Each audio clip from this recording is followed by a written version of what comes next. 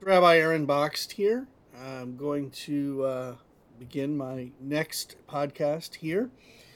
We are talking today about an issue or a topic that sometimes is quite controversial, um, although certainly it's not intentional. And of course, I'm talking about the place of Israel in the world. Um, I have to admit that as a rabbi, as a Jewish person, I'm always going to err on the side of Israel, whether I'm making a mistake or not.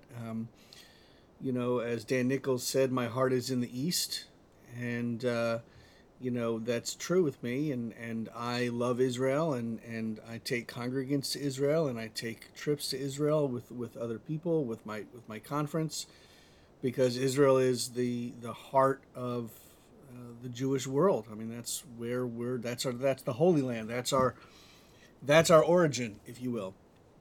Of course, in today's society, with politics as they are, it can be a very touchy subject, to say the least.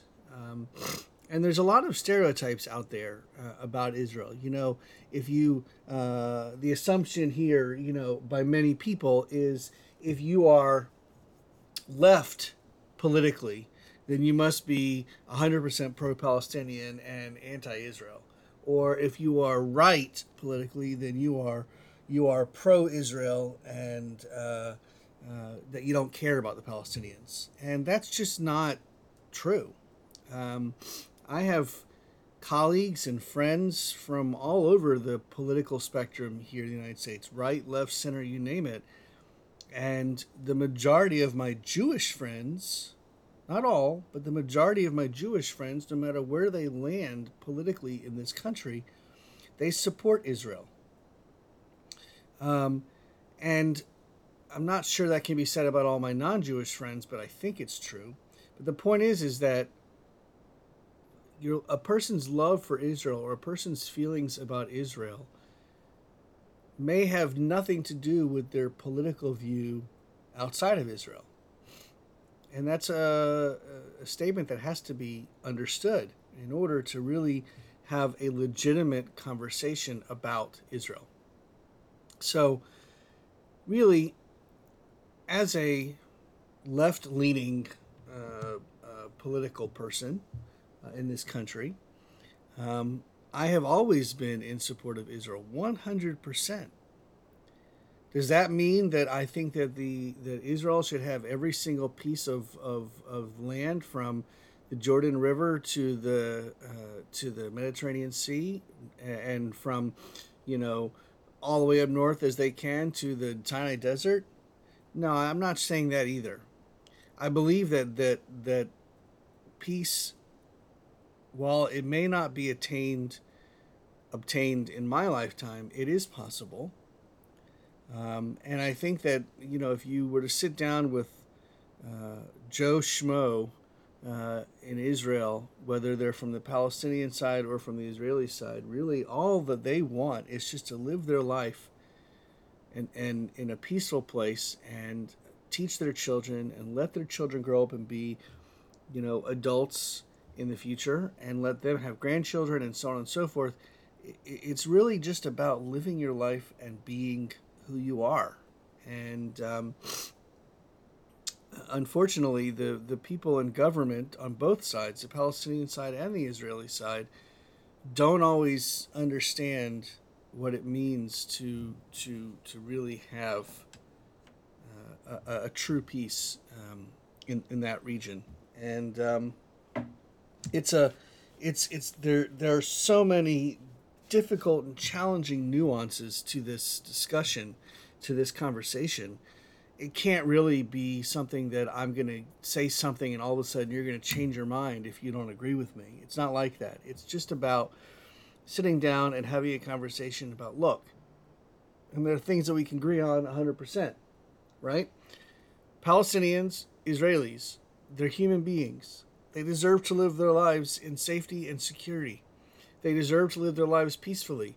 They deserve to live their lives and raise their children and become productive adults in the future. hard stop. And if we can't agree on that statement alone, then there really is no further we can go. And by the way, if you sit there and try and figure out, who's to blame or who's more responsible for this, or, so and so did this, so and so did this in response, look, you're never gonna come to a decision. You're never gonna come to a peaceful agreement. The Israelis and the Palestinians have made mistakes, both sides, from the beginning. And it doesn't matter, at this point at least, it doesn't matter who's made more mistakes and who's made less mistakes. The ultimate truth is you will never see in print or hear an Israeli person saying the destruction of the Palestinian people is our goal. That'll never happen. The goal is for Israel to live in peace with its neighbors. But if you look at the charter for Hamas, and if you look at what is said outwardly on the extremist side of the Palestinians, the destruction of Israel, pushing all the Jews to the sea, this is their battle cry, their rally cry. Those extremists on both sides. And by the way, I want to just take a step back and say, yes, there are plenty, I shouldn't say plenty, there are Israelis, even some in the government currently, who would want to get rid of all the Palestinians, however that were to happen. But there are extremists on both sides of the table. And those extremists have to be pushed out of the way so that the people who actually are thinking logically, who want to live peacefully, can come to the table and actually make the decision. I think it's possible. I have to believe, I have to pray, I have to hope that it's possible. Because if not, then what's the point of even having the conversation? I travel to Israel. I've been there 13 times or so. And it is an amazing place when I go. There are amazing things that happen when I'm there. I love the culture. I love the people. All of the culture. All of the people. And I just really want there to be peace. I really want the Israelis and the Palestinians to be able to sit down and come to an agreement and live by it. Israel did it with Egypt. Israel did it with Jordan. It's possible. I just, the current people in government on both sides make it very difficult for it to happen. But I think one day it will happen. I hope it will. And I will still continue to bring people to Israel. I will still continue to go to Israel. Because there's so much to see, so much to experience, so much to do. And I really believe that going to Israel, being in Israel, experiencing Israel is vital to Jews and Christians and Muslims, but I'm speaking specifically here of Jews. And I'll just end this particular podcast with a quote. I believe it was Golda Meir who said,